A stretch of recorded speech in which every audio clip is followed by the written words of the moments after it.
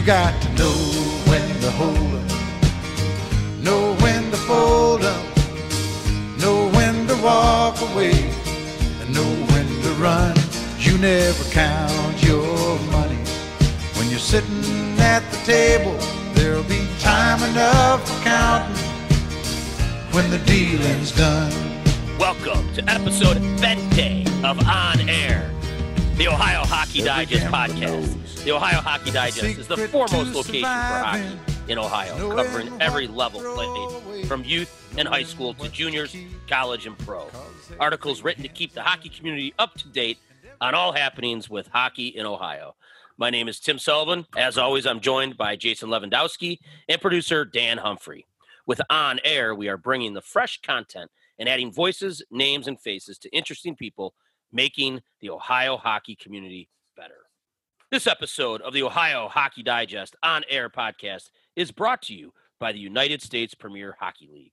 The USPHL is the nation's largest amateur ice hockey league and the only league to span the continental United States and parts of Canada. The USHPL will field approximately 550 teams in 2020 and 2021, representing over 100 organizations comprised of 11,000 players, spanning the ages of 6 through 20. Overall, across all of its divisions, the USPHL had more than 1,200 alumni playing college hockey in 2019 and 2020, and more than 250 playing pro hockey, including the NHL. Learn more at usphl.com. Last week, we had the opportunity to sit down with head coach of the Denison University Big Red, Mr. Jeff German.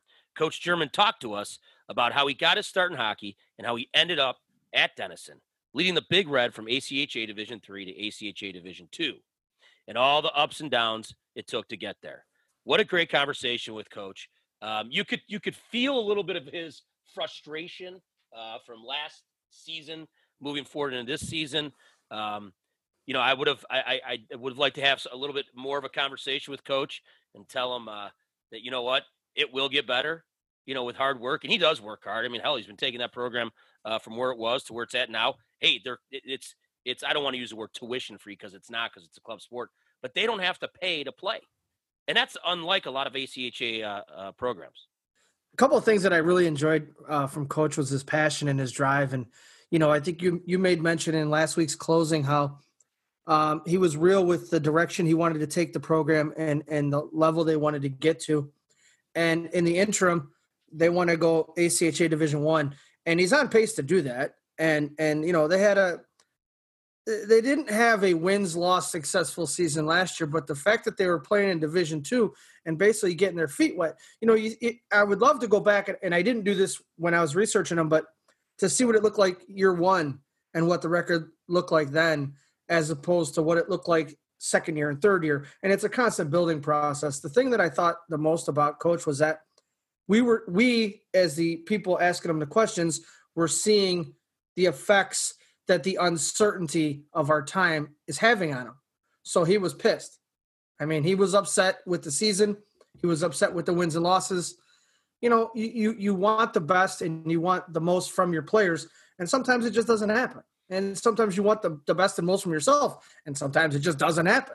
So it's not like you pack it all in and you cock the wagons and ford the river like you're on Odell, what is it called? Oregon Trail? I almost called it Odell Lake. No, Oregon Trail? Lake. Oregon Trail, yeah. Oregon Trail. I mean, you just keep working, and it's a buzzsaw. And, hey, he's going to get there. He has the mentality. He has the determination. He definitely has the support from the school and the alumni. Maybe we can get Steve Carell on board with that. No free ad, Steve Carell. But, that's not a free ad. That's a Steve Carell, get on board with your alma mater. Yeah. That's what that is. And so it's all going in the right direction. It's just we caught him on a day when the frustration of the unknown is setting in or is in. I don't think it's setting in. But overall, man, what he's doing, great things, man. Great things at Denison.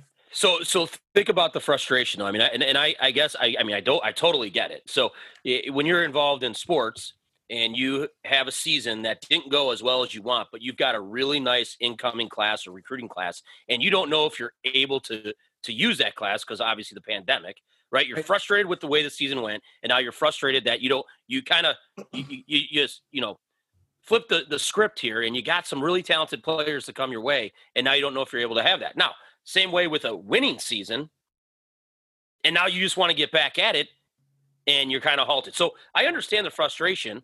I really do. But you know what? Sooner or later, we will get back at it.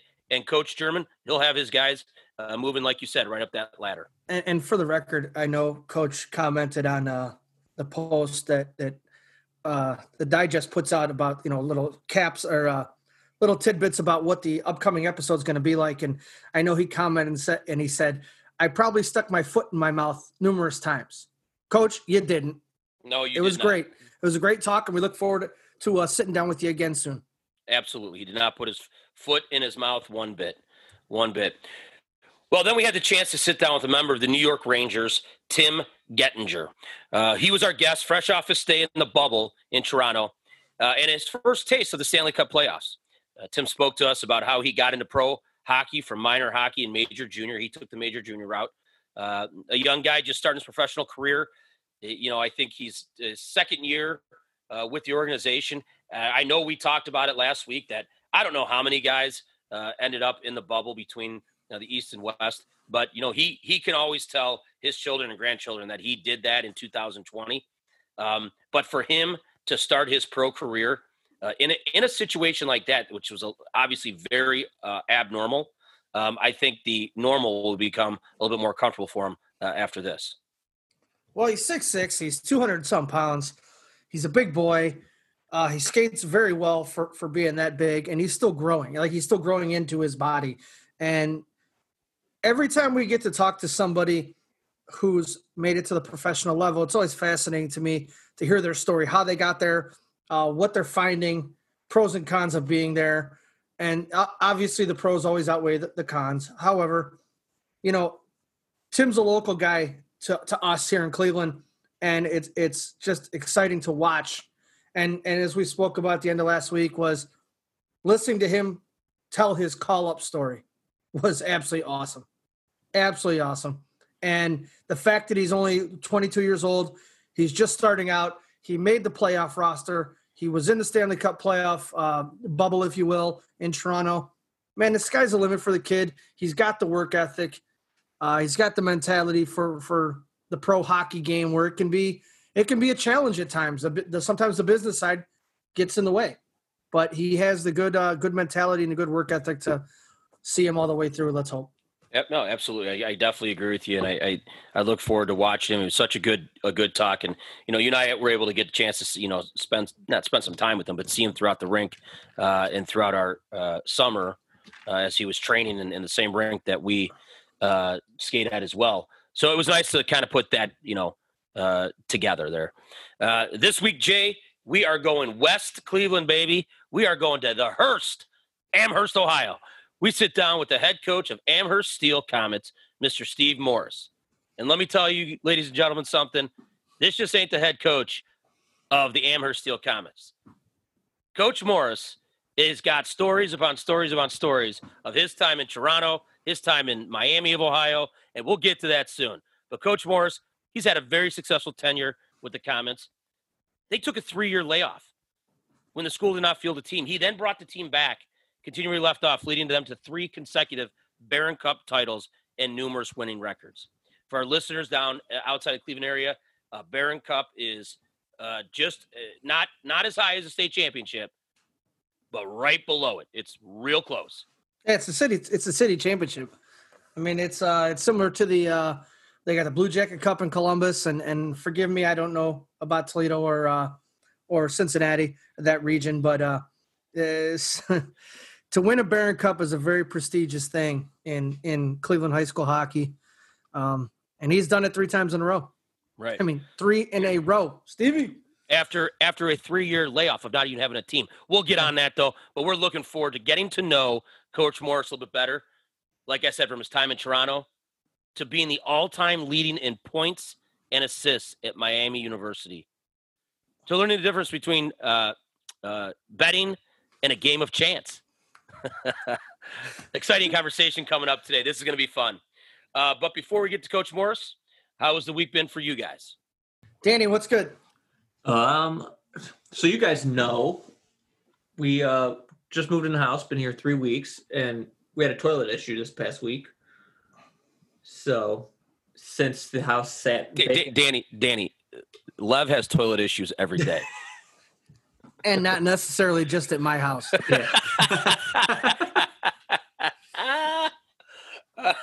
What happened? Go ahead. What happened? Well, just we think it's just because the house sat empty for a year, that nothing was running through the pipes, and of course I used the bathroom a couple times, and I don't know, I don't want to take credit for clogging it up, but the plumber had to come out 2 days in a row and get everything snaked up. And did they find anything in the line? Like, was anything in the piping or? Yeah, I mean, they told my wife it was just debris. Oh. Oh, rough couple weeks, huh, there, Dan? So Some debris.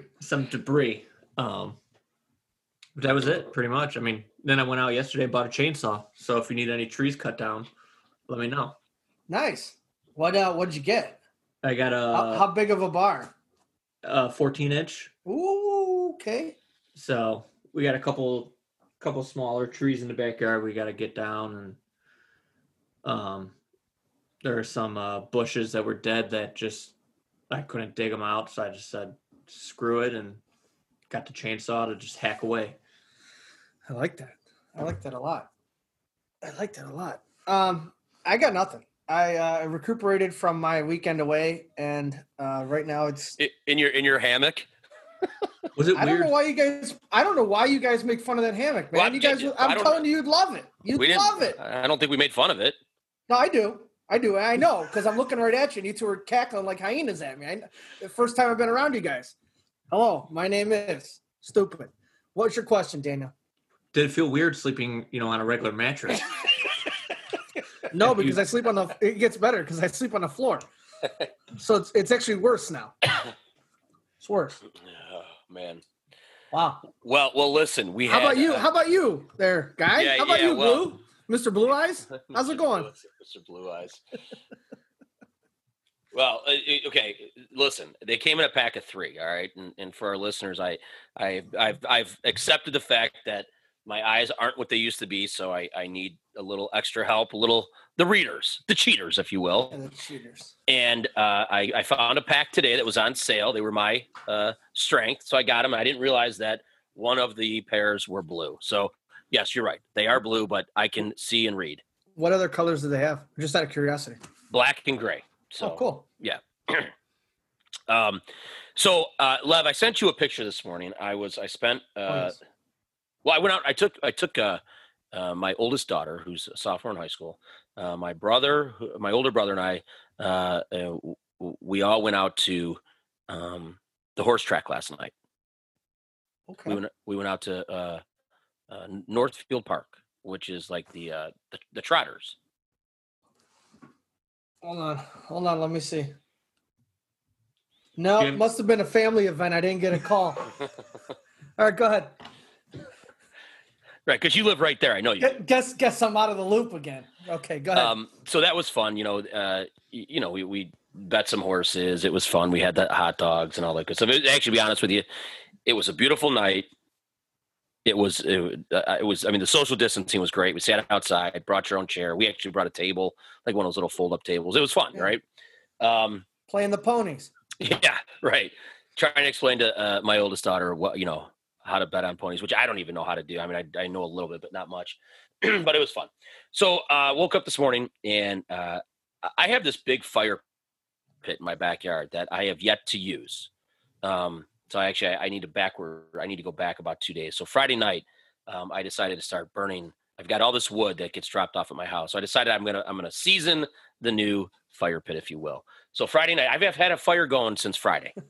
All right. That's awesome. So it started Friday night, and then we just kept going. So today, as I know you guys know, today Sundays are the cook days in my house. I meal prep for the whole entire week for a family of 4, and it's like a 3-hour process, but it's good because we're a very active family, and it's good to have that prepared. So today I decided that I was going to do some pork loin. I was going to do some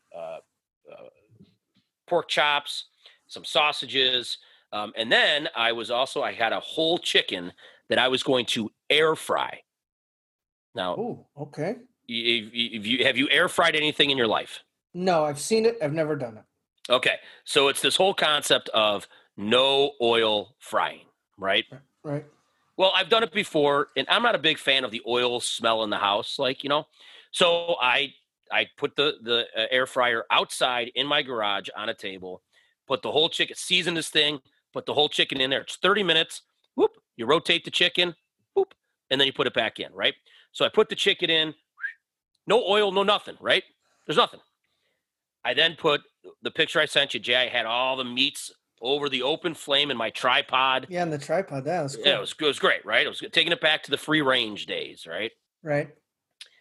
My alarm goes off on my phone. 30 minutes. I go in, take the whole thing out of the air fryer. Standing there, smells delicious, crispy. Looks like it literally was fried in a fryer. Now the next 30 minutes, I got to flip it now, right? So I flip it and I put the thing right back in, right back into the air fryer, right? 30 more minutes. Now I know there's probably going to be some cook or something out there be like, no, you can't do it 30 minutes. Whatever. I'm not looking for advice. All right. I'm really not. But so I'm tending to the meats over the fire. I got some cherry wood in there. It's smoking. It smells delicious. My timer goes off. I go into the garage. Now you guys know this air fryer is like, it looks like almost looks like the size of like a basketball. That's what it looks like. Okay. So I take out the chicken in this thing, right? I take it out and I'm standing there like trying to figure out how, okay, I got to get this thing out. I want to get it in this pan because I wanted it to cool, let it rest, get the juices back in. Boom. The bottom of the pan with all the juice and oils falls all over my legs. Ow! What? So, you know how I said, guys, I might be a little late tonight. Yeah. I didn't know if I was going to get skin graft or not. So what happened?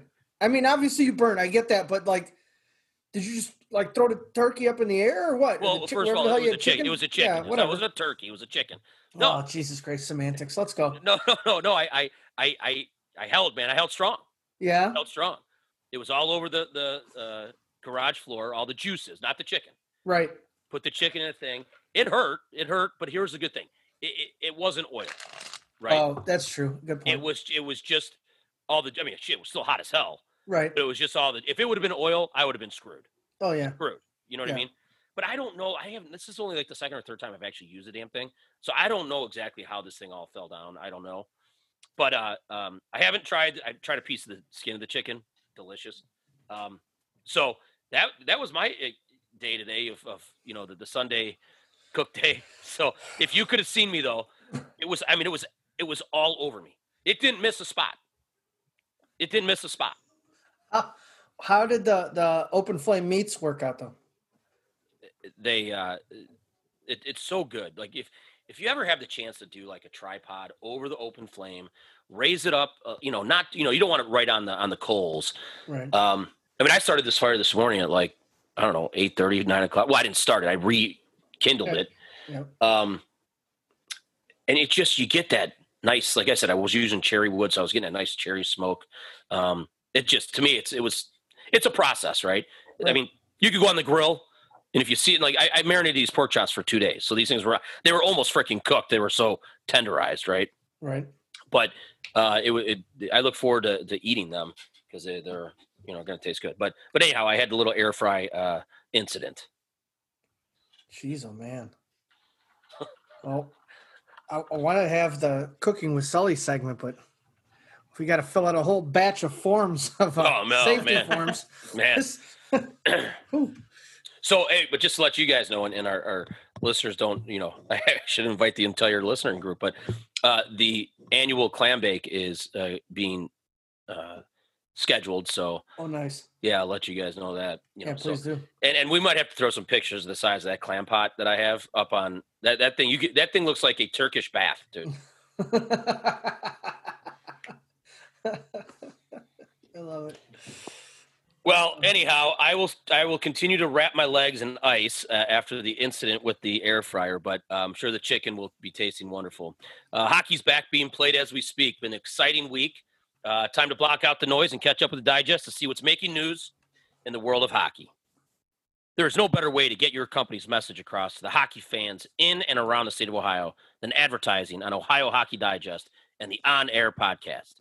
Contact Scott Harrington today at 216-548-2345 or at scott@ohiohockeydigest.com. The NHL return to play is down to 8 teams, 4 in Toronto and 4 in Edmonton. In Edmonton, the Dallas Stars will go up against the Colorado Avalanche and the Vegas Golden Knights to take on the Vancouver Canucks. It is looking like a Vegas-Colorado Western Conference final after the Canucks took out the defending Stanley Cup champion St. Louis Blues in 6 games, although the Stars took Game 1 from the Avs 5-3 on Saturday night. Did anyone happen to watch that Blues game the other night? Yes. Okay. I live with a extremely large St. Louis fan, as you guys all know. Yes. The Blues, they didn't even look like they wanted to be there. No, they look tired. They looked tired, and I heard this or read it somewhere, and maybe we can talk about this. They say that the teams that are succeeding in the bubble are the younger teams, the younger guys. Yeah. Well, you think about this is hugely abnormal. You're playing such meaningful hockey this late in the year, if you will. These guys are getting ready to go to camp right now. Like they're starting their train, like they're in their swing of training to go to training camp. But now, because of all that's gone on, they had that break. So some guys got a chance to rest. Some of the long-term IR guys, like Tarasenko, they send him back home. Yeah, they sent him back to St. Louis. Yeah, because it wasn't working out. And he had to get his shoulder looked at or something. Yeah. Yeah. It was injury reason. It wasn't like he was just playing poorly. Hell, Tarasenko playing poorly is still better than half the NHL. But yeah, man, I watched that game and they did not look. I don't want to say like they didn't want to be there. They looked beaten. They looked tired. They looked, and Vancouver, like you just said, man, they're a bunch of young guys. With Brock Besser and Elias Pettersson and there's a couple others, and I can't Bo Horvat and Chris Tanev, and they just got a slew of forgive me, Quinn Hughes. Yeah, right. I mean, they're a young team, and but regardless of that, it was just a fast-paced game too. Right. Speed wasn't slowing down. No, it wasn't. No, you're right. The final 4 teams in the East will continue on in Toronto, where the Boston Bruins and Tampa Bay Lightning will go head-to-head in a fantastic matchup, while the Philadelphia Flyers and New York Islanders will determine the other Eastern Conference finals. All right, so here's the thing. Dan, you got a piece of paper and a pen? I got my phone and I got notepad open. Okay.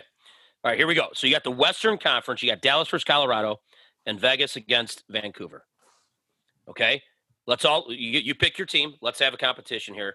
And a night of drinks is what we'll wager. Giddy up. Go ahead. What do you got? All right. I'll take Dallas. Oh, you can take Dallas too. I as good as Colorado is playing, and oh my God, what's his name? McKinnon. Holy smokes. I got to go with Dallas. I think that they're more seasoned and they're ready to do it right now. I'm going to get my ass kicked on that one, I know, but I got Dallas. Danny? Colorado. But I'll take them in 7. Oh, now he's calling a shot. Yeah, now there he is. There he is. All right, I'll take Vegas. Yep. I'm going Vegas as well. All right. Now we go to the Eastern Conference, Boston versus Tampa Bay. Lev? Tampa Bay. I'm with Lev, Tampa. Okay. I'm going Boston. Of course you are. And then Philly and the Islanders. Ooh. I'm going to take Philly. I got Philly as well. I like Philly as well. I'm with you on that one. Did you just see, speaking of Philly, Gritty posted a picture today on Instagram, and like the caption was, "Don't worry, guys, I got it figured out." I'll see you in Toronto for game 1. Uh-oh. All right, so I think what we do is like, Dan, for this round, if you win the series, it's a point. And then when you get to the finals, if your team wins the series, it's 2 points. And then when you get to the Stanley Cup Finals, then it's 3 points, right? Yeah. Okay. Yeah, all right. Okay. All right. Now, are we calling out? I mean, going all the way through, or are we going round by round? Well, we'll have to go round by round. Yeah, let's go round by round. Okay. The Washington Capitals fired head coach Todd Reirden following their first round loss to the New York Islanders. Do you guys think there's going to be any other coaches that are removed from their status as heads based on losses? What do you think? Options. You got John Tortorella in Columbus. You got Jeremy Colton in Chicago. Jeff Ward in Calgary. What do you guys think? He's the interim, right? He's the interim guy up there? Yeah, he's the interim guy up there, yes. Well, let's call it what it is. Did Reirden really have a chance? You win a Stanley Cup, then you fire your coach, which they knew it going in, right? They knew it going in. My understanding, and I don't know this on a personal level, but my understanding is that Trotz was very well liked by a lot of the players in Washington. Yes. That was very evident in the handshake line. Yep. Okay. So the guy that you love to play for gets asked to leave, not by his choice. And this is also the guy that led you to the Stanley Cup finals that they win. So I don't think Todd had a fighting chance in this situation. And it's nothing. I don't think it's anything he did wrong. I just think it was hell. That had to be. You have the greatest hockey accomplishment, and at the same time, that the guy that you've been playing hard for the past 6, 7, 8 years, whatever it is not going to be back. Right. I know there was some stuff with Trotz about what he wanted as far as control over, maybe it was personnel. He wanted more than just to be the head coach. I believe he wanted more say, and Washington wasn't willing to do that. And he decided he went and got that in New York. And, we've had the chance to talk with Todd Reirden, and nice guy. And, as every hockey person seems to be a nice person, and it just, something wasn't working. What that is, who knows? You got guys in and out of lineup in a shortened series with, coming back after that break, and it just didn't work. I mean, you're hired to be fired as a head coach, and that's just the way it goes. I'm sure Todd will bounce right back and get another gig, and he'll move on from here. I mean, but to say that guys like, the guy in Chicago, no, they're in a overhaul in that club. Tortorella, no. John's doing things in Columbus that shouldn't be done.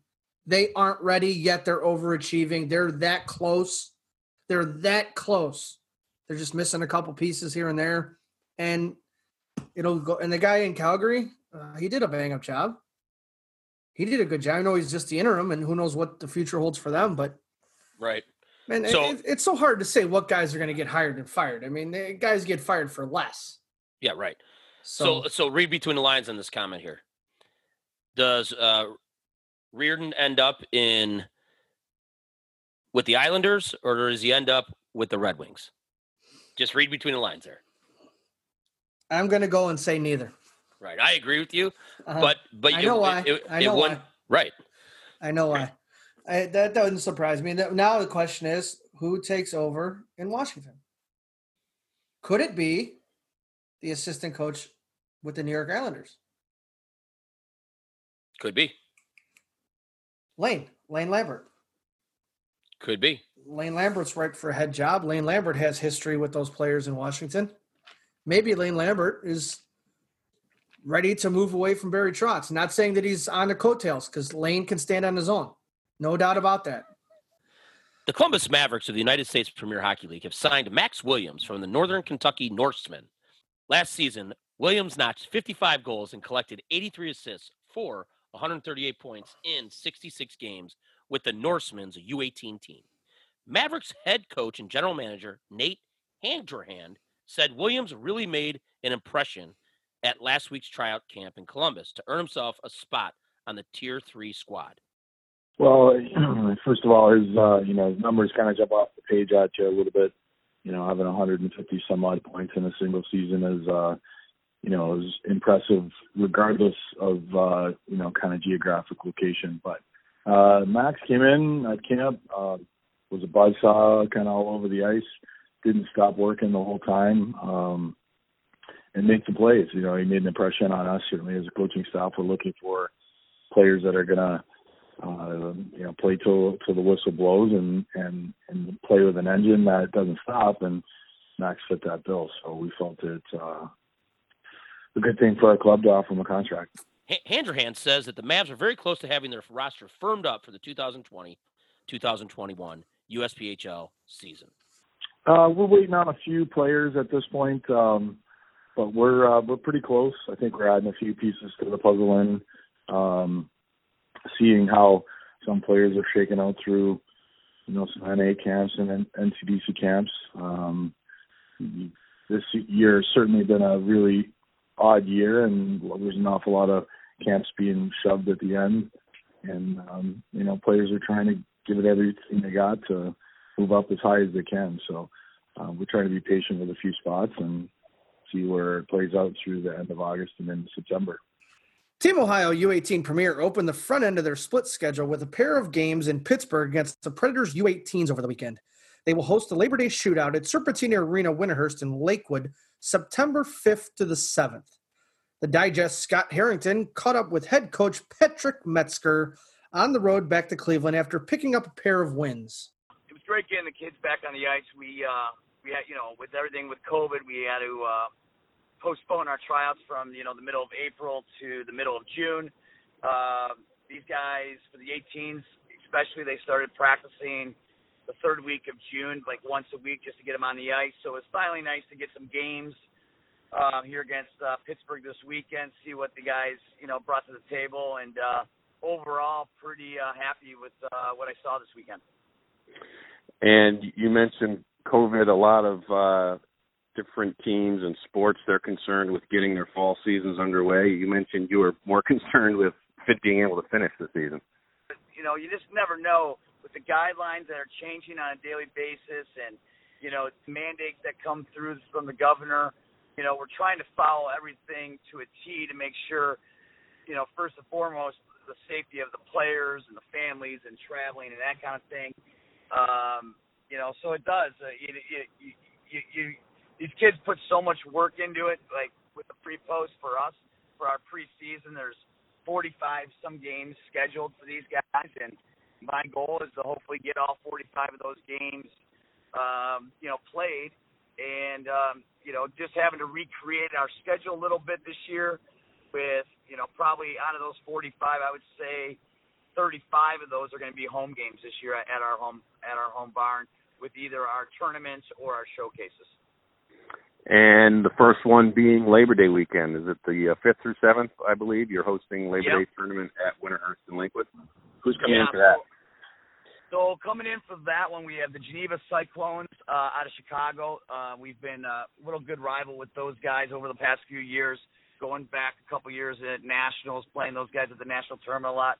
So built a great relationship with those guys. We have Dallas Penguins coming in. Who's always been a great, team coming in. I believe we do have a couple Pittsburgh teams coming in. We're trying to keep most of our events very small, unlike having 12 teams in a division this year.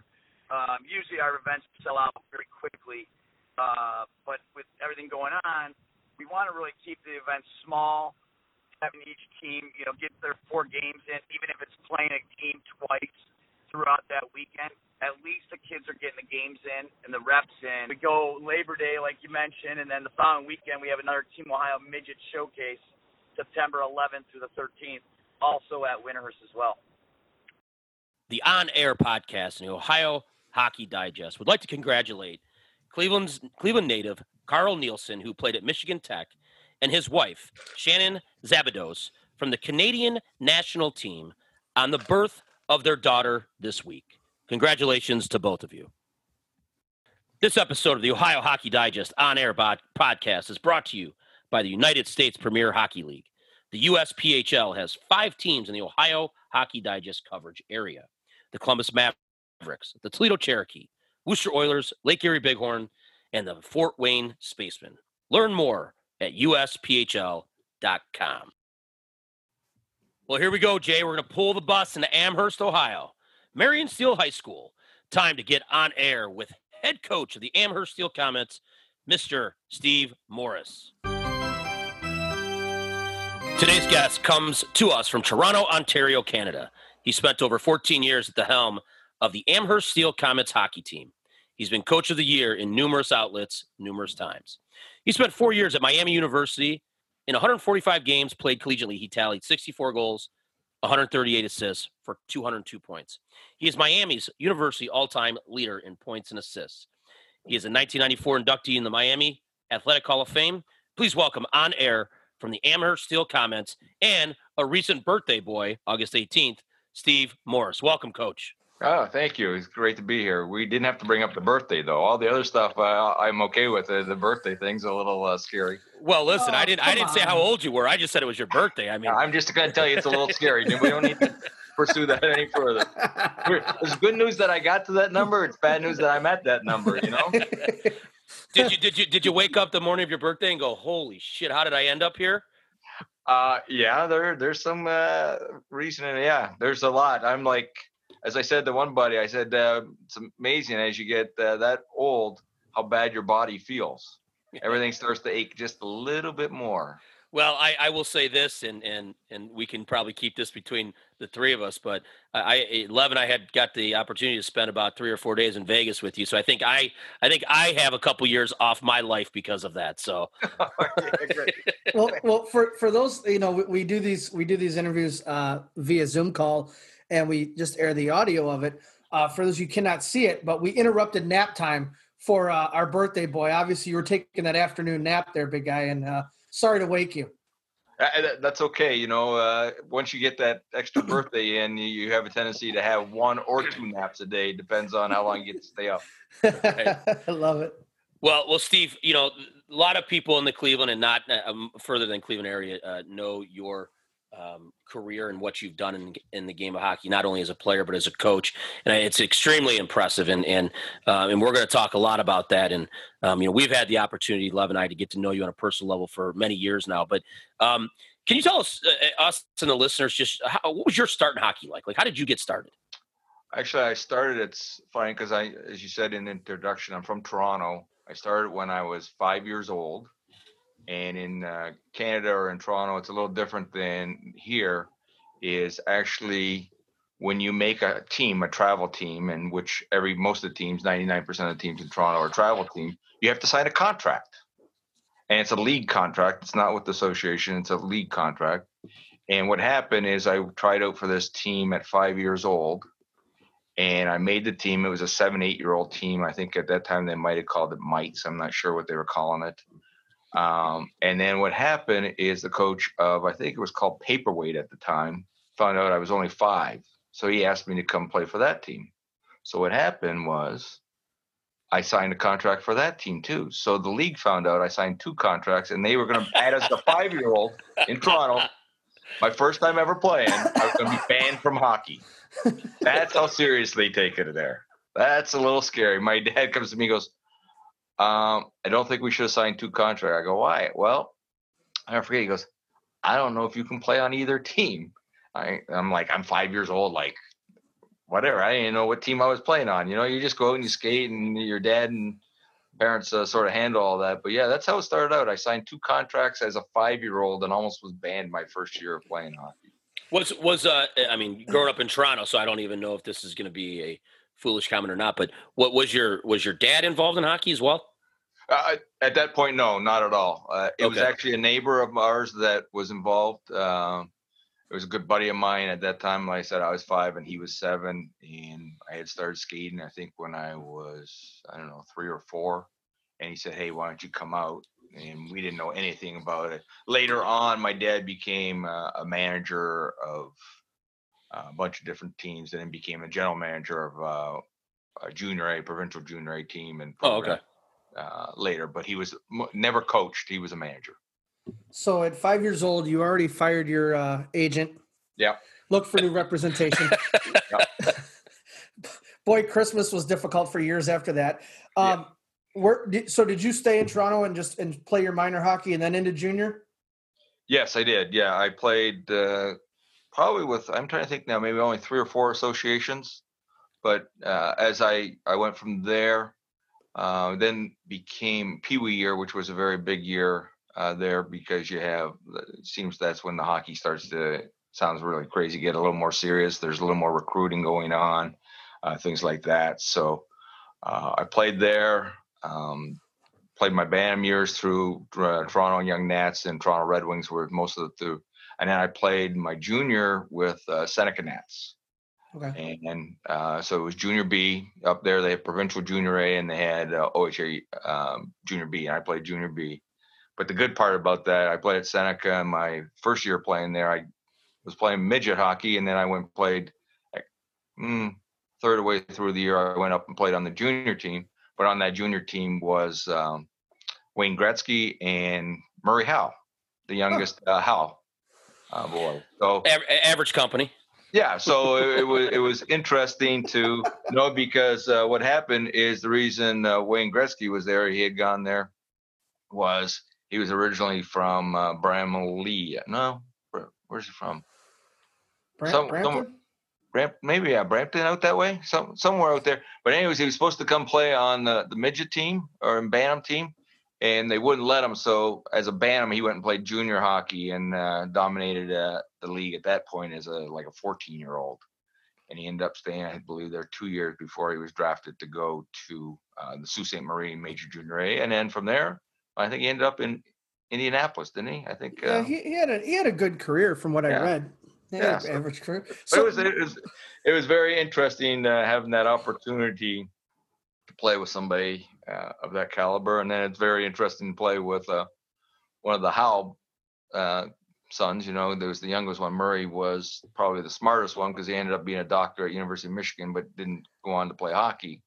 But it was fun as you're sitting there, and the guy says, the starting coach comes in and goes, "Okay, this is the starting lineup," and the only time he'd go, right wing is Murray Howe, and we'd all look at each other and go, Gordy must be in the stands, or Colleen, because he never even got to play unless they were in the stands, and then he started. So it was pretty good. But he was all I remember. He was big, strong boy. You know, the wide, not tall, but good guy.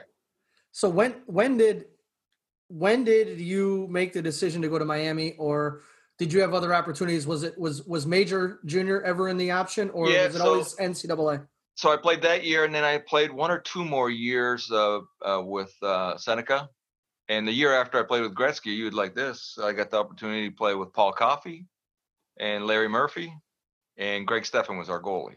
Huh. So that was our team the following year. So again, I have a question, Steve. Uh-huh. Why when we sat in Vegas for 4 days, why the hell did we not have these conversations? Because he was looking for a place to stay that time. He didn't want to bring stuff up. That's right. Yeah, we were just looking to hang out. We weren't discussing here. I really don't talk. I only in conversations like this, or if you're out with the guys and it comes up or something like that. Obviously, it didn't come up during that time, but.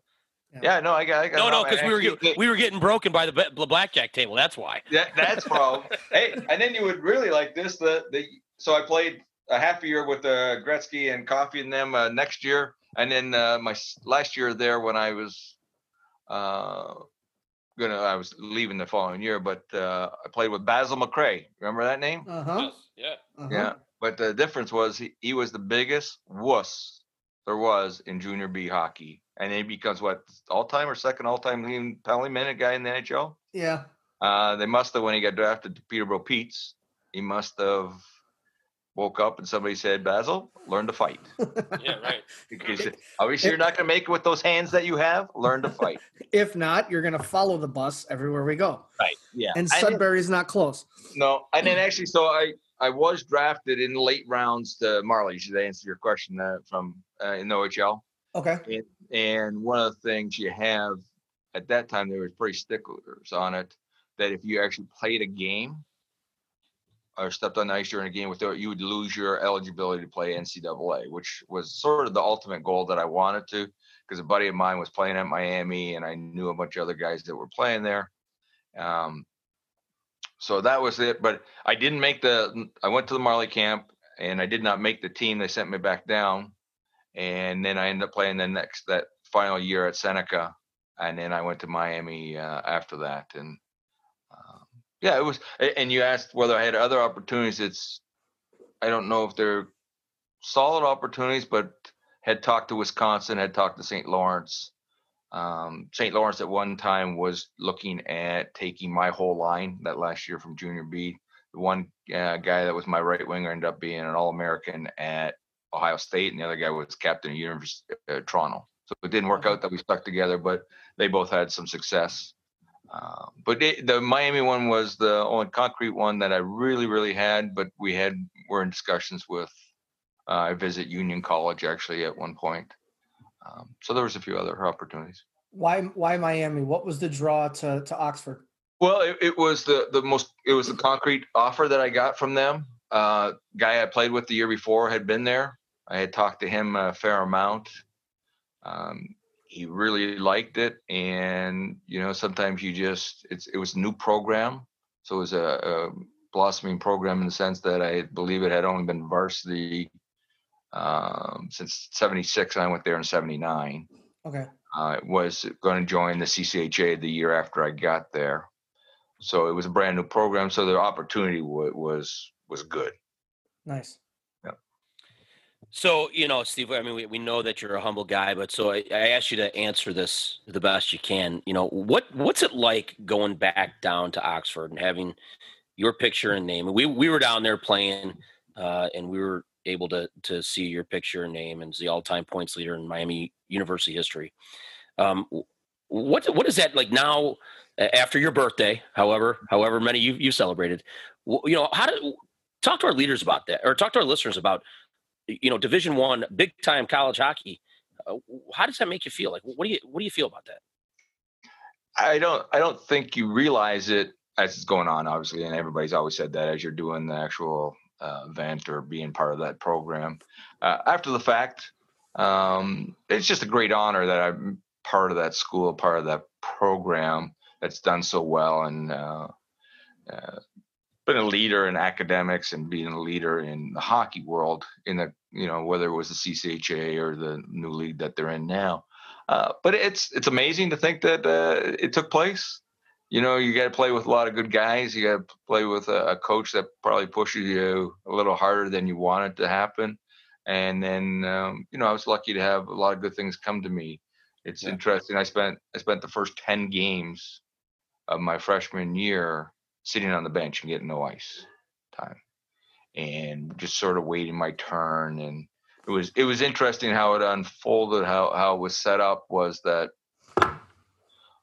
they really valued the idea of coming in shape, in great shape, doing a lot of running. The hockey coach was actually a soccer coach, so he thought the running part and the dry line training was really, really important.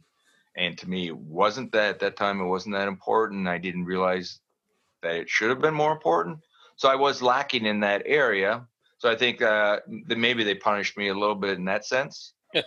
But, I try and explain to everybody it's no different than in the high school hockey that we are in now. Freshmen shouldn't be playing varsity.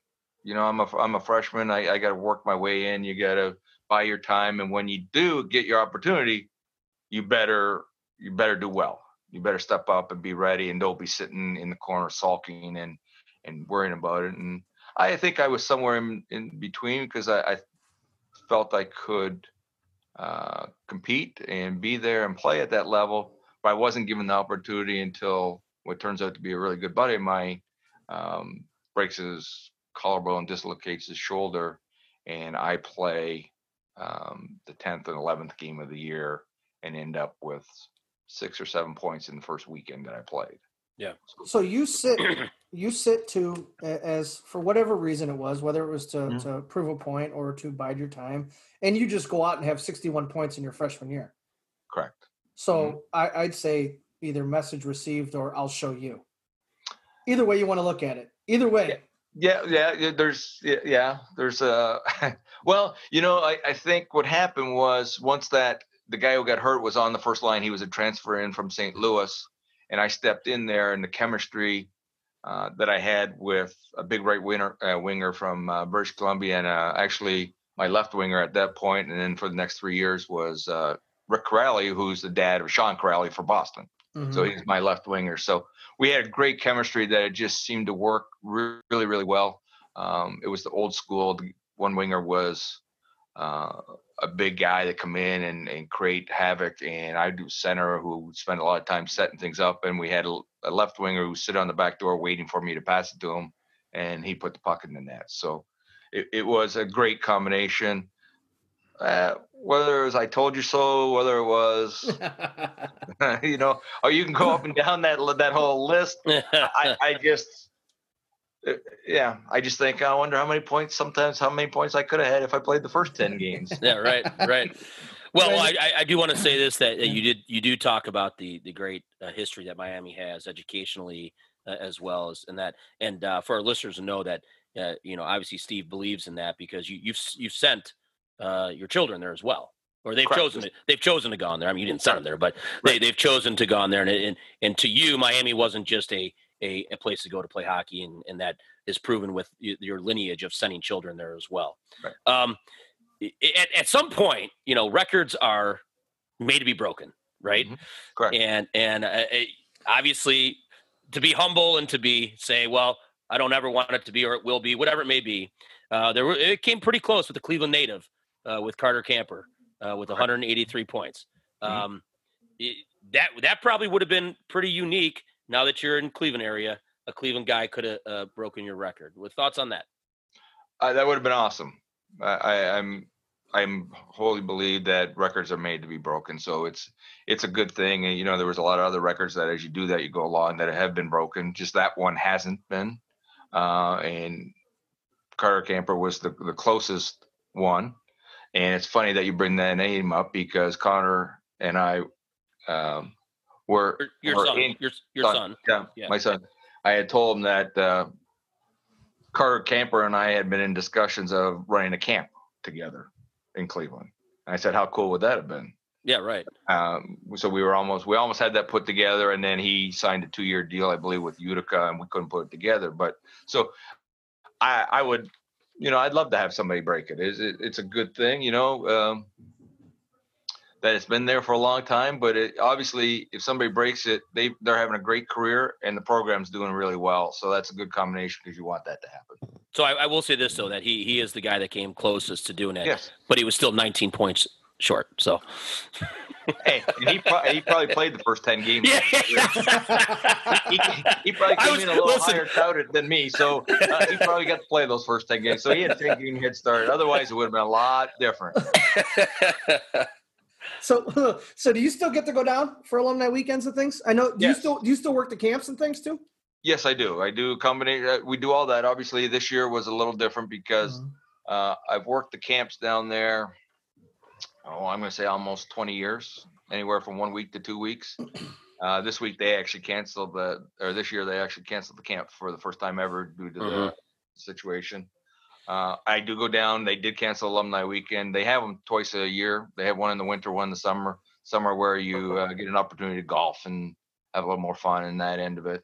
I stay in touch, and actually now with all this COVID stuff going on and us not having the alumni, there's about 25 of us that every other Thursday get on a Zoom call for a half hour and BS back and forth about the good old days and tell stories every couple of weeks just to stay in touch because we didn't get that in the summer. So and most of those guys that are on there are probably when I was a freshman, most of them are guys that were sophomore, juniors, and seniors, and then there's a few of the younger guys now that have joined in and heard about it and want to be a part of it too. So it's a pretty tight group. It's awesome. Fun to be part of. And you got a chance to play with John Malloy as well, didn't you? Yes, I did. I believe he was John was a senior, and I was a freshman, and and actually I met my wife in John Malloy's class. John Malloy was teaching a beginning skating class, and didn't know that. And I was helping John Malloy the beginning skating class. And hopefully my wife never hears this because she never believes, but she asked me to tie her skates every time. So that's what happened. That's the story. I go with it. She was always asking me to tie her skates, and she said I never did that. That's it. But yeah, that's where I ended up. It was sophomore year, because John was then he became a graduate assistant. So he, as a graduate assistant, he was teaching that class, and I helped him. So. Did you consider or ever consider, I guess, thinking of playing past college? I did. I wanted to play in Europe, and I got the opportunity. I played a half a year in Holland. What happened was the wooden shoes hurt your foot. Yeah, right. Yeah, wooden shoes hurt your foot. Yeah. So I was working in Hamilton, Ohio, there after I graduated.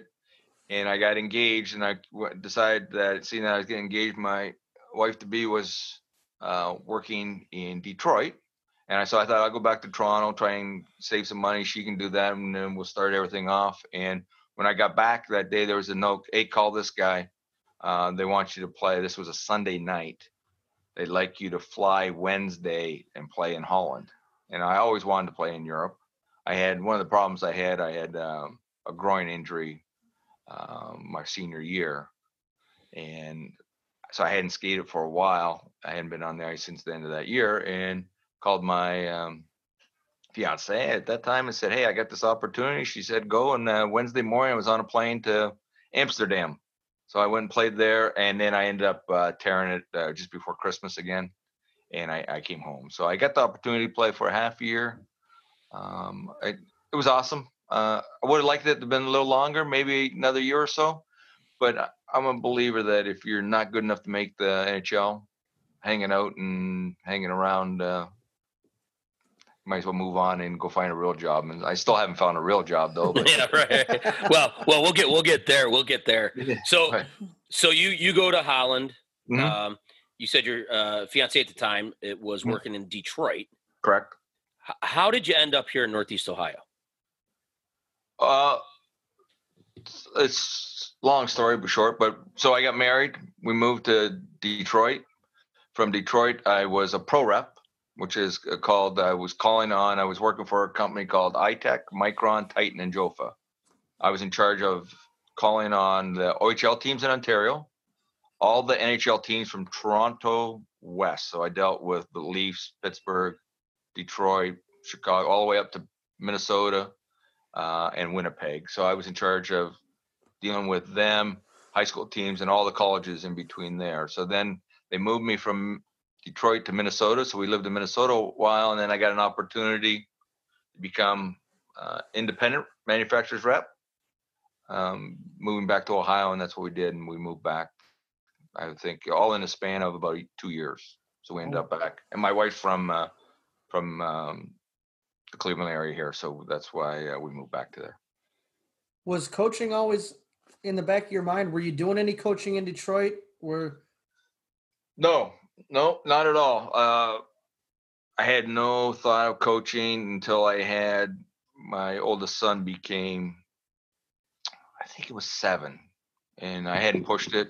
I actually hadn't really stayed in touch with it that much from a youth standpoint or a coaching standpoint. Obviously, I was still selling it and doing all that end of it. I would actually, when we were in Detroit, I go down to Red Wings, locker room, work with the guys down there, and then I go down before game time, watch the skate, pre-game skate, and then I'd come home and people go, "Where were you?" "Oh, I was down at the Red Wing." "Why didn't you stay?"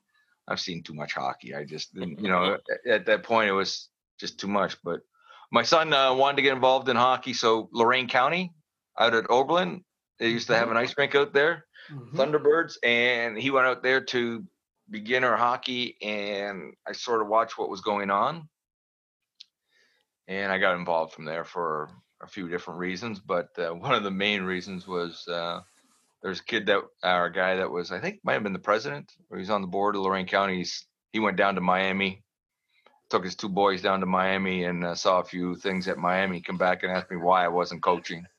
You see a couple pictures. He piqued his interest, did it? It piqued his interest just a little bit. And he's walking out. He's like, I know this guy. How the hell do I know this guy? I think maybe on the drive back 2-2 might have equaled 4, and he might have went. Yeah, right. He did. He's called me, and all he said was, "Why are you not coaching?" I go, "Coaching what?" He goes, "Hockey." I go, I don't know why. He goes, "I just brought my 2 boys back from Miami. You need to be coaching," and that's how it started. So okay. So for our listeners that don't know about Oberlin, explain that rink. Ooh, that was a great rink. that was the best. That was the best Zamboni I've ever seen in my life. Yeah, back then it had the open top to where you could see the auger going through. Yeah. Oh yeah, the Zamboni was like that. The one end was open, no different than Elyria ice rink. You know how the one end is open at Elyria there. So it was open on the one side, or the main entrance had 2 locker rooms that were no bigger than 12 by 12, if I can remember correctly. Mm-hmm. And then on the other side, they brought in like mobile homes type of thing. And that's where the other 2 locker rooms were, that were probably somewhere between 80 and 100 degrees in each one of them. And they were so friggin' hot. But the wind, the netting that they had at the one end in the fall, the leaves would blow in, so you'd be trying to make a turn around the net, and all of a sudden you wipe out and go, "Man, I lost the edge." No, you stepped on a leaf. but then in the dead of the winter time, the one end, the snowdrifts were so bad. Oh yeah, it would come in and you'd lose the puck in a snowdrift. Yeah, it was, and yeah, the ice was good when it was good. It's like Elyria. When the ice is good, it's really good, But yeah, and then I think Oberlin College decided that they wanted to turn it into a storage area or something. I'm not quite sure how that all came down, but the cost of running a rink is pretty high, and you gotta want to have it. And I think Oberlin College decided they were going to do something else with their money. Yeah. All right, so Steve, what brought you to be the head coach at Amherst Steel? Well, let me see that's a long time ago. That's 2002, I think. Now that I think about it, something came up. The only reason I know that something came up last week, and somebody said that, when did it start? And I didn't know. And somebody went, our first year was as a club program was 2002. Very similar to how I started coaching at Lorain County or Elyria. I had went somewhere, and I had somebody said, "Oh, we're putting a petition. We're trying to get a high school hockey team in Amherst." And I said, "Oh, I'll sign it." And I signed it. And somebody went, "I heard you're going to be the new coach." And I went, "What?" "I'm just signing a petition here." "Oh, no, there's people talking that you're going to be the new coach." I go, "I don't think so. I haven't, I didn't even know there was going to be a team. Didn't know there was going to be a program. Didn't know. I'm really, my kids are a long ways from doing that. And I travel a lot, and what he didn't know, though, the petition, the bottom of it, in the small print said, "Steve Morris will be the head coach." Yeah, that's it. I did. So it was like, I get a call from the athletic director down the road, and "Your name keeps coming up. Are you interested in coaching?" And I go, "I haven't even thought about it, really." So I went in and talked to the athletic director, and he told me who else had applied for it, the job. Mm-hmm. So I accepted it at that point. Very similar to how you got your youth coaching job. Well done. Yeah, it's a pattern. To be a little scary, but yeah, it's a pattern. There is a pattern there, but that was So I went back, told my wife, "I think I'm going to be the high school coach," and I can't tell you the words that she used. Yeah. We'll just go with nuts, crazy, and how are you going to do that was the other part. So. Well, let's see. I didn't know how that worked. And if we look back, I was coaching 2 youth hockey teams and a high school team, and traveling 5 days a week. Oh my gosh! oh, So, man. Yeah. So it was a little interesting at times. I'm sure. Well, let's see. 03-04, you go 20-8. 04-05, you go 28-4.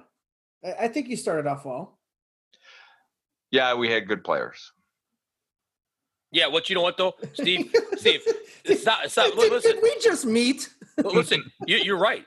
You had good players. Mm-hmm. I can say that because we coached against each other. Mm-hmm. But you also, if our listeners have never seen a Steve Morris team play, they will cycle you into a freaking vortex. It's insane. So yeah, you had good players, but you also had really good systems too. So the discipline that you instill in your players to play hockey the right way is really the reason that we requested to have you on the show. Okay. Because what you've been able to do, Steve, in your coaching career, we watch and we learn because you are very, very, very good at what you do. I appreciate that. Thank you. You know, so you go from 02 to 010 or 02 to 10, correct? Right, correct. Well, when did the program stop? So the program has been back 4 years now. This will be our 5th year. So what? Do the math. 13. I think it stopped in 12. It stopped in 12. It came 13, back in 16. 13. Yeah. 13. Okay. So from just to give the listeners an idea, from 2010 to 2013, Amherst Steel went 84-14-1. Good play. So, yeah. Right, here we go. Yeah, and listen, I'm not disputing, Steve. I am not disputing that at all. Okay. Now, the back end of this question is you had really good players. You had a really good system. You had a good coach that put the system in play that they believed in, that instilled discipline, hard work, all that other good stuff.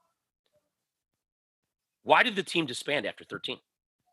Actually, the lack of players, strictly lack of players. Actually, last year, even though we had success, I think we had 12 players, of which 5 had never played before. So we actually had 7 hockey players. Okay. And then of the 4 or 5 that were going to come back, we told them to go recruit some more hockey players. There was a gap, I think, at Elyria. Where we get most of our players is from Elyria. And we had at the beginning of the program, there was a lot of people that were moving into Amherst to join the hockey team. And at that time, the peak was Avon had got a program, Midview got a program. So Westlake had a program. I can't remember if they all did at the beginning. I don't think those 3 did at the beginning. So now, everybody was drawing from a lot of, from Elyria. Most of it was coming from Elyria, and so there just wasn't enough numbers. So it went away for 4 years, and so we've been back for 4 years now. So at that point, I wasn't sure if I wanted to come back because it's a lot of time, a lot of work, and a lot of effort. But it's been great the last 4 years. Obviously, there again, having players that wanted to learn over the last 4 years have been pretty good too. So was there a relearning period with when you guys came back to get back up to speed? Basically, you the team goes away, you're at a height of success, you go away for 3-4 years, you come back with a new club. What was the relearning process like to get the new, because most of the new players that came in, they never had a chance to have you coach them, did they? Yeah, that was the difference. Correct. They never did. That was the big difference, was the last 4 or 5 years that I had it before the program went away. We had guys that were in the system that I had either coached at Elyria, from squirts all the way up through Bantam, or I had coached them at a couple of different occasions, or somebody within our program had at least touched their for a year or two, in the sense of had an opportunity to bring what I call sort of the Amherst system to it. The biggest and hardest thing was when you go away for, I always say 3 or 4, I'm not really sure. But that first year back was very difficult in that nobody knew who I was. Really, they didn't know how we play, and to instill the idea that some of the kids didn't understand that I am very disciplined, and you either do it my way or it doesn't work. Sometimes it's hard for people to understand as they're growing up because they don't have that discipline on and off the ice. And then it took about a half a year for them to figure it out and realize that when they did what we asked them to do and they worked hard and they got a little success. And when you have success, that makes everybody buy in a little more, right? So Right. you're not living on your laurels. You're living on, hey, every day that you're having success. So, yeah.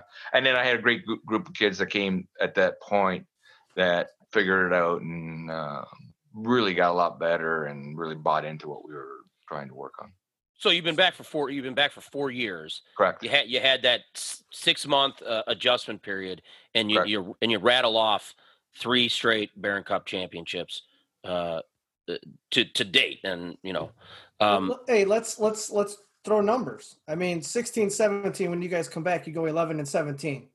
Correct. All right, so we'll give you half of those 17 or the first half of the year. Let's go 17-18 through current. 30-3, 32-3, 26-5. I'd say the message was well received. So I get. I mean, you talked a little bit about the discipline and your way, or not your way, but you called it, and I appreciate you call it Amherst way of playing. I guess what part of my question is, what's the secret? But the secret there is not only the discipline style, but also the secret there is that the players believe in it and the players buy into it. Oh, absolutely. If they don't believe in it, they don't buy into it, then you got nothing, right? Right. So, but if you push it, like I said before, if you push it and you have success with it, certain players can play it and certain players can't play within the system. But if everybody, there's a role for everybody in what we try and do. And, you can't change a player, but I've been lucky enough that there's had some guys that are really, really blossom into what we try and do. And really, we don't try and do much different than if you watch college teams or NHL teams. I've been watching way more NHL this year playoffs than, but we do a lot of stuff that they do. We just do it on a more disciplined, more obvious scenario and throw it out there where the NHL teams, collegiate teams are more free flowing. Yeah. We're really, really disciplined in the sense of we just do what we do until somebody makes a mistake, and then you take an opportunity from there. And I've been lucky enough to have players that buy into it, that want to learn, want to get better, have discipline. Maybe didn't start with discipline, ended up with discipline. Speaking of players like that, and I know you've coached a lot of really good players and not only good players on the ice, but also off the ice as well. It has to be nice to coach a lot. I mean, it is coach a lot of these players, but when you have a player like Jacob Kramer that, you're able to coach, and for our listeners that don't know, Jacob Kramer set the state scoring record with 471 career points. A kid that maybe freshman year might not have bought into the system. I don't know that. I don't know your relationship. I don't know how it went, but he surely found it real quick, because you didn't have a chance to coach Jake. Correct. Previously. Correct. No, I did not. I didn't even know who Jacob Kramer was. That was the other thing going into that. I didn't know any of the players from a hockey standpoint. I had never seen them play. First time I seen him was, you have that captain or summer skate, and that was the first time I got to see. And Jacob is a perfect example of somebody who bought in, but was a very disciplined kid to start with. So he was a very easy one. Wanted to get better, wanted to be one of the best, wanted to work hard, never said anything.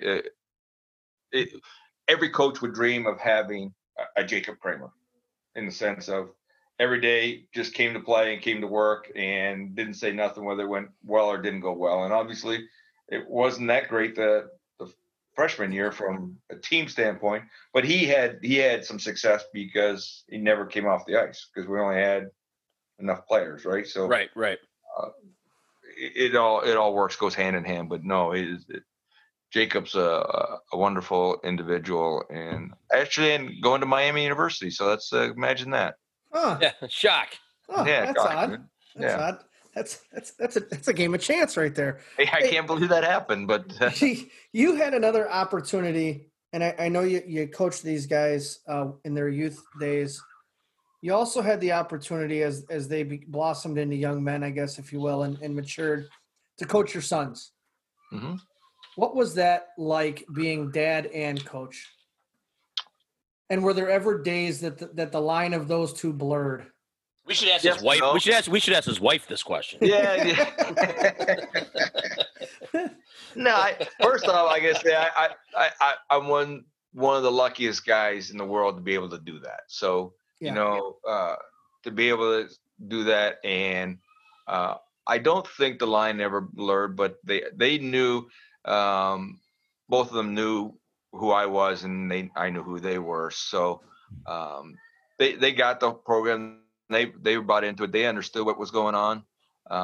So it really helped them in the sense of I gave them some slack, but they knew that I wasn't going to treat them as a son during the game or during practices or anything. They were treated as a player like everybody else. They would be disciplined or whatever, or in some cases maybe more so. Especially my older one, I would tell him, tap him on the shoulder and say, "Hey, I'm coming in to rip you apart here. Just look me in the eye and nod yes." So we had an understanding at times that, but it was awesome. The only thing I wish between you and me, I wish they played 1 year together. If we had worked that out, that there was an opportunity that that they could have played high school together and coached them both at the same time, would have been probably the ultimate. Was there ever a time where either of them did something bonehead in a game or in a practice, and you just let it sit, and you got home, and it just Coach hat came back on? He said, "Well, what were you thinking?" No, I would do it instantly right there. I would wouldn't wait that long, because I don't wait that with any other player. So I would treat them on the ice or in the locker room or exactly the same. No, and then maybe after I might come back at them, or one of them would go, "Hey, Dad, sorry, that was really stupid," type of thing. So I didn't carry that home that much. I don't think. I think I'm able to separate it pretty good. Some reasons, because at that time I was traveling a lot for work. So, I don't think I wanted to be the dad that rode him hard at hockey, rode him hard at home, and then went on the road for 3 days. Right. So I was lucky enough that I had a great family. My wife was awesome through the whole thing, and it worked out really well. At least I think it did. And you guys have had the opportunity to talk to both of them. So well, and obviously you guys have done a great job with all of your children, and so I would agree with that. And so what, hockey in Ohio, or well, let's just say the state of Ohio. Yep. What do you think needs to happen or change to see it grow for the good?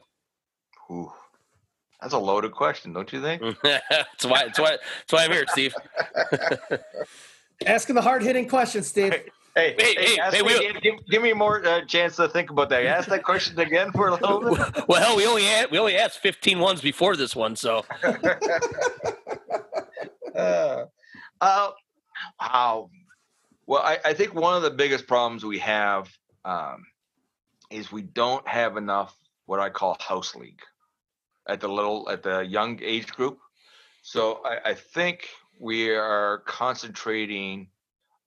And I could be wrong, because I'm not that close to it, but the people out of Colorado are really concentrating on travel hockey a little bit, or it comes across to me that the days when things were really good is when there was a lot of house league. When Farmington Hills, Michigan had 20 house league teams, and all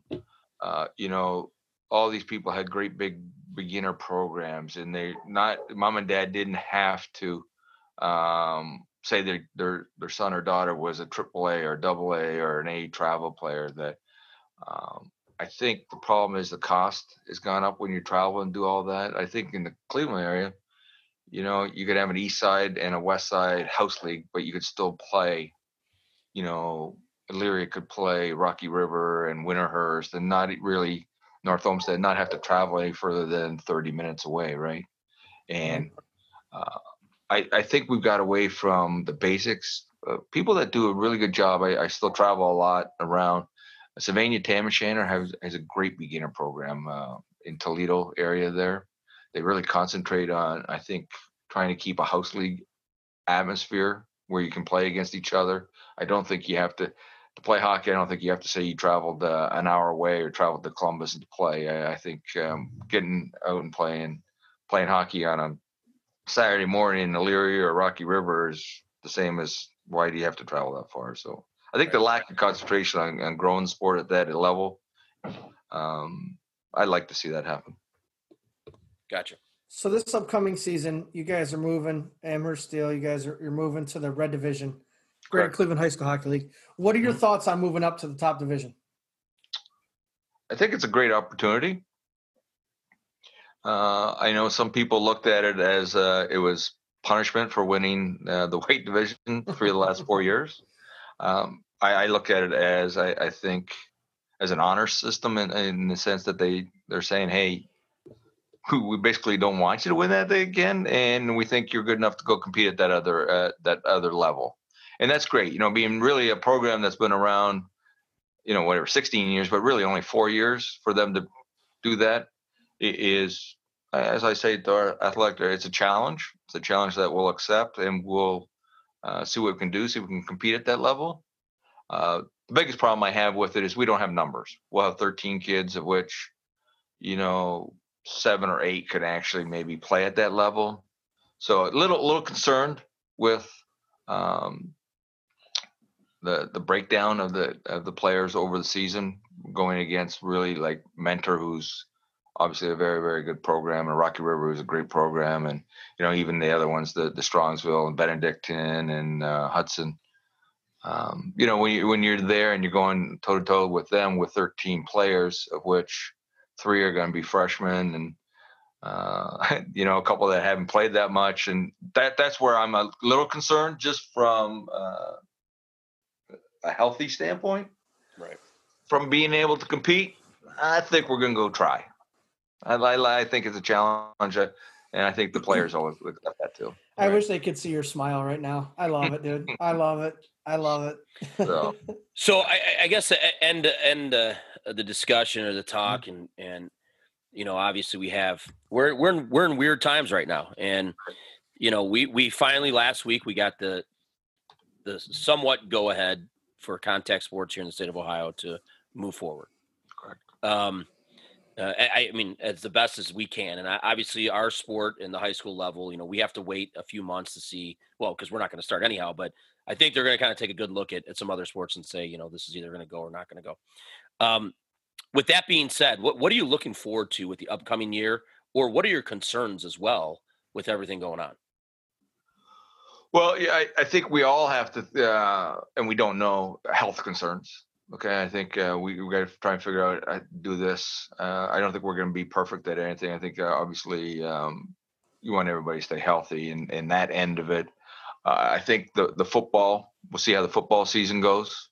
I think if the football season goes well, I think that bodes well for hockey moving forward. Not to interrupt, but do you think a sport more like volleyball we would have to look at because they're indoors? Well, I was going to say, but the only problems with football, using football as compared, they're outdoor and we're indoor. Yeah, right. Yeah, but we're all using the locker rooms, and we're all using a bench, and we're all using football's got a lot more players. Volleyball's got 8 or I haven't been to a volleyball game for a while, but not that many sitting on the bench. The uniqueness is we got helmets and masks, and we got full equipment. So I think. And in our case, we got 13 players. We can spread out a little bit. We don't have 20 on the bench. So I think there's concerns. I think it's out of our control. I'm trying to approach the season like, hey, it's a full go, but everything that we do or talk is with health concerns and trying to follow what you're supposed to follow. And whether we believe it or not believe it, it's really irrelevant. That's what I try and explain to everybody. It's beliefs, my beliefs, your beliefs, anybody's belief doesn't matter. We just got to follow what it is, and what it is, we'll deal with it. And as it comes about, it'll see what it is. There is slight concern about it. I'm hoping that whatever they find, something to make us feel a lot more comfortable, make parents feel more comfortable, and make the players and everybody feel comfortable and stay healthy. And I think we can do that. We just got to follow the rules. Right. No, I agree. And we've had numerous conversations about, I shouldn't say conversations, but numerous rants about, this pandemic we're in right now, and kind of some of the restrictions that are put on not only us, but also our student athletes and not even, or pro athletes or whatever it may be. So, and you don't know until you try, right? You don't know until you try. And again, nobody that we've talked to in the 20 episodes or around the rinks would want anything to happen to any student athlete, any adult, anything. But at the same time, though, you gotta live life, man. I don't think us in the hockey business, I don't think we have an agenda to try and make sure we play and do all this at the opportunity of somebody getting sick or doing that. Our goal is to do it right with that opportunity to play. Right. And I think we can. I think I'm hoping we get the opportunity, but I think you and I don't really control that. No. I like to think we have control over some things. This one we have zero control over. So right. Now I guess we got to teach ourselves discipline and try and stay disciplined on this and, right. and say the right things and do the right things and hopefully at the end of the day it all works out. And I think it could be. I think it's going to be good. I think there's a lot of good things that have been put into place, and hopefully we learn from this in the long run. Whether some of the norms are better than they were. 7 months ago, yeah. 7 months ago, right? I think that at the end of the day, there's pretty good. Hey, I don't mind going into a store and there's a shield sitting there. Yeah, right. In the cash register. In come flu season and all that other stuff. And the idea that every time I get in my car, I, put disinfectant on my hands and, you do stuff like that maybe we should have been doing some of that stuff all along. Right. Right. I mean, hopefully it's a good thing that comes out of it. Yeah. Well, hey, Steve, thank you so much for taking this past hour talking to us about your hockey career, your hockey coaching career as well. Some, your personal stories, all that good stuff. For our listeners, Steve's in sunny South Carolina right now as he's taking time away to talk to us from his family. So we do appreciate that. Hopefully, and again, like you, I'm very optimistic that we will have a high school season this year. And as the season goes on, we'd love to have you back on, talk halfway through the high school season, chat it up a little bit more. Anytime, guys. It's fun. Good to see you guys, and hopefully it's in a rink or somewhere else. Yeah. Well, hopefully a rink, then somewhere else. Right down the street from the rink. Yeah, or somewhere else, right? Yes, I'm with you. I'm not sure where that somewhere else is or where it's going to be, but somewhere else that we can just hang out and BS like this. I appreciate the opportunity, guys. It's fun. Absolutely. Steve, nice seeing you again. Nice talking to you. Okay. And travel safe home. All right, thanks. What a great sit down with Steve Morris from Amherst Steel High School. You and I have had the opportunity to know Steve for a long time, and we have said numerous times every time we walk into a rink and hit one of his teams they're playing, whether it was his youth teams, his high school teams, whatever. Steve definitely sees the game differently than most people. But not only does he see it differently in a positive way, he has this ability. And I got to say this, we don't want to lose players to come to the school that we coach at. But if you have the opportunity to play for a Steve Morris, he not only sees the game differently, but he then provides the directive and the information to those players, and they buy into it. And it is something fascinating to watch those kids play, man. The thing that intrigues me about a Steve Morris coach team is the way that he coaches. I'm assuming, without having seen, is the way that he played. I mean, he had double the assists and he had goals, right? So obviously he's looking for something else, setting up others in a positive manner. He does the same thing when he coaches. He takes a system or systems that he knows will work. He implements them, sometimes the guys that haven't played for a long time. And it's not so he can as we heard in this and we've known, he's a humble man. This is not for personal gain. He's setting these guys up for success. And it's a testament to how things should be in life too. I mean, if you're disciplined and you do things the right way, you can see the success. Steve's done that his entire coaching career. Obviously, he did that in his playing career. He's a fun guy to be around. He's energetic about the game of hockey. He's energetic about coaching it and teaching it. He just does things the right way. And like you said, he sees it differently. There's a reason we pick his brain. Yeah, you said it straight up. He's a great guy to be around. He even mentioned it in the interview. We know his kids.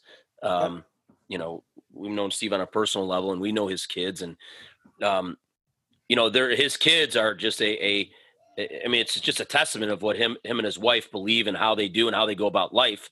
And so is his hockey programs. It's just, you get a kid like Jacob Kramer, who he even said, I didn't know who Jacob Kramer was. Whoop. Mm-hmm. Fast forward 4 years, 471 points later. Yeah. And I have to say this. We watched Jacob Kramer play. The kid is a hell of a hockey player. Yep.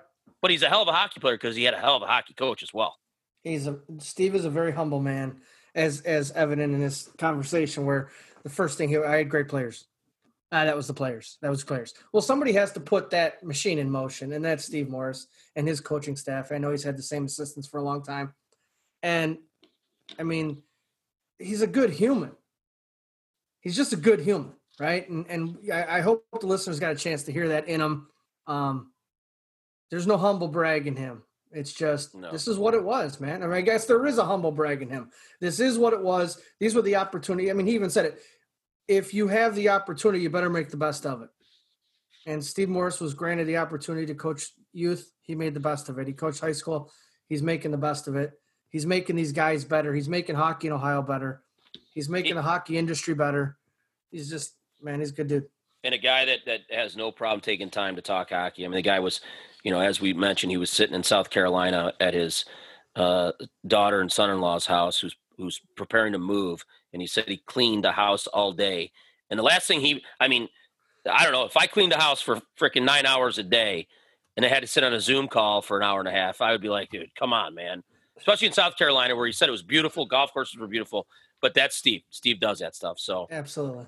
Well, that'll put a bow on it, ladies and gentlemen. Episode 20 of On Air is in the books. Special thanks to our guest, the head coach of the Amherst Steel Comets, Mr. Steve Morris. Check us out next week. Next week's episode is episode 21. Happy birthday. We're going back to college. We'll be joined by Middlebury College NCAA Division III. Emick Bentley will join us.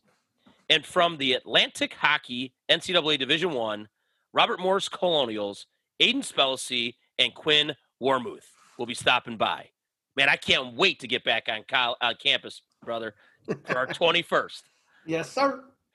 You can find the On Air podcast at www.ohiohockeydigest.com with full episodes, archives, as well as a list of our future guests.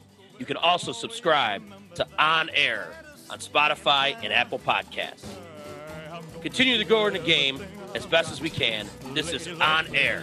Get them out of here! The Ohio Hockey Digest podcast. With every shot sign. Viva Las Vegas! Viva Las Vegas! Viva